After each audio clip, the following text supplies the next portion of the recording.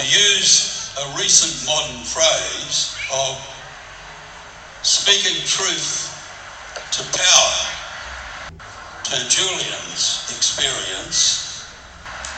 When I think about Julian, I think it's hard to cope with the magnitude of what he represents because of the powers to whom he spoke the truth.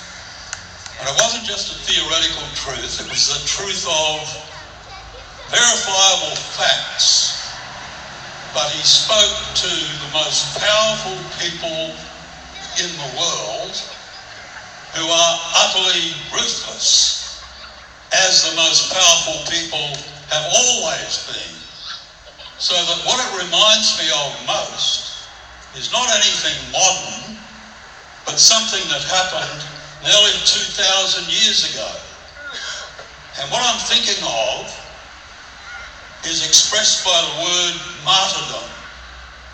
And the martyrs I'm thinking of are those Christians living in the Roman Empire who refused to bow down, as the rest of the Roman citizens did, to whatever gods that they were required to bow down to. And those gods were increasingly the deified emperors.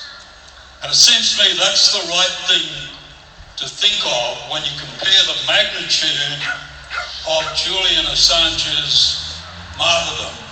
He stands for something that's got validity and that speaks to our conscience across 2,000 years. Not just the past 10 years, not just the wars in Iraq and Afghanistan, but the kinds of things that people, and you don't have to be a Christian to sympathise with those Christians who knew what their truth was and knew that their truth required that they not bow down to deified emperors. And that seems to me is, whether we know it or not, why by night and by day, although we might get exhausted, the truth of Julian Assange and the truth that he stood for calls our consciences and makes us not rest until we get him freed.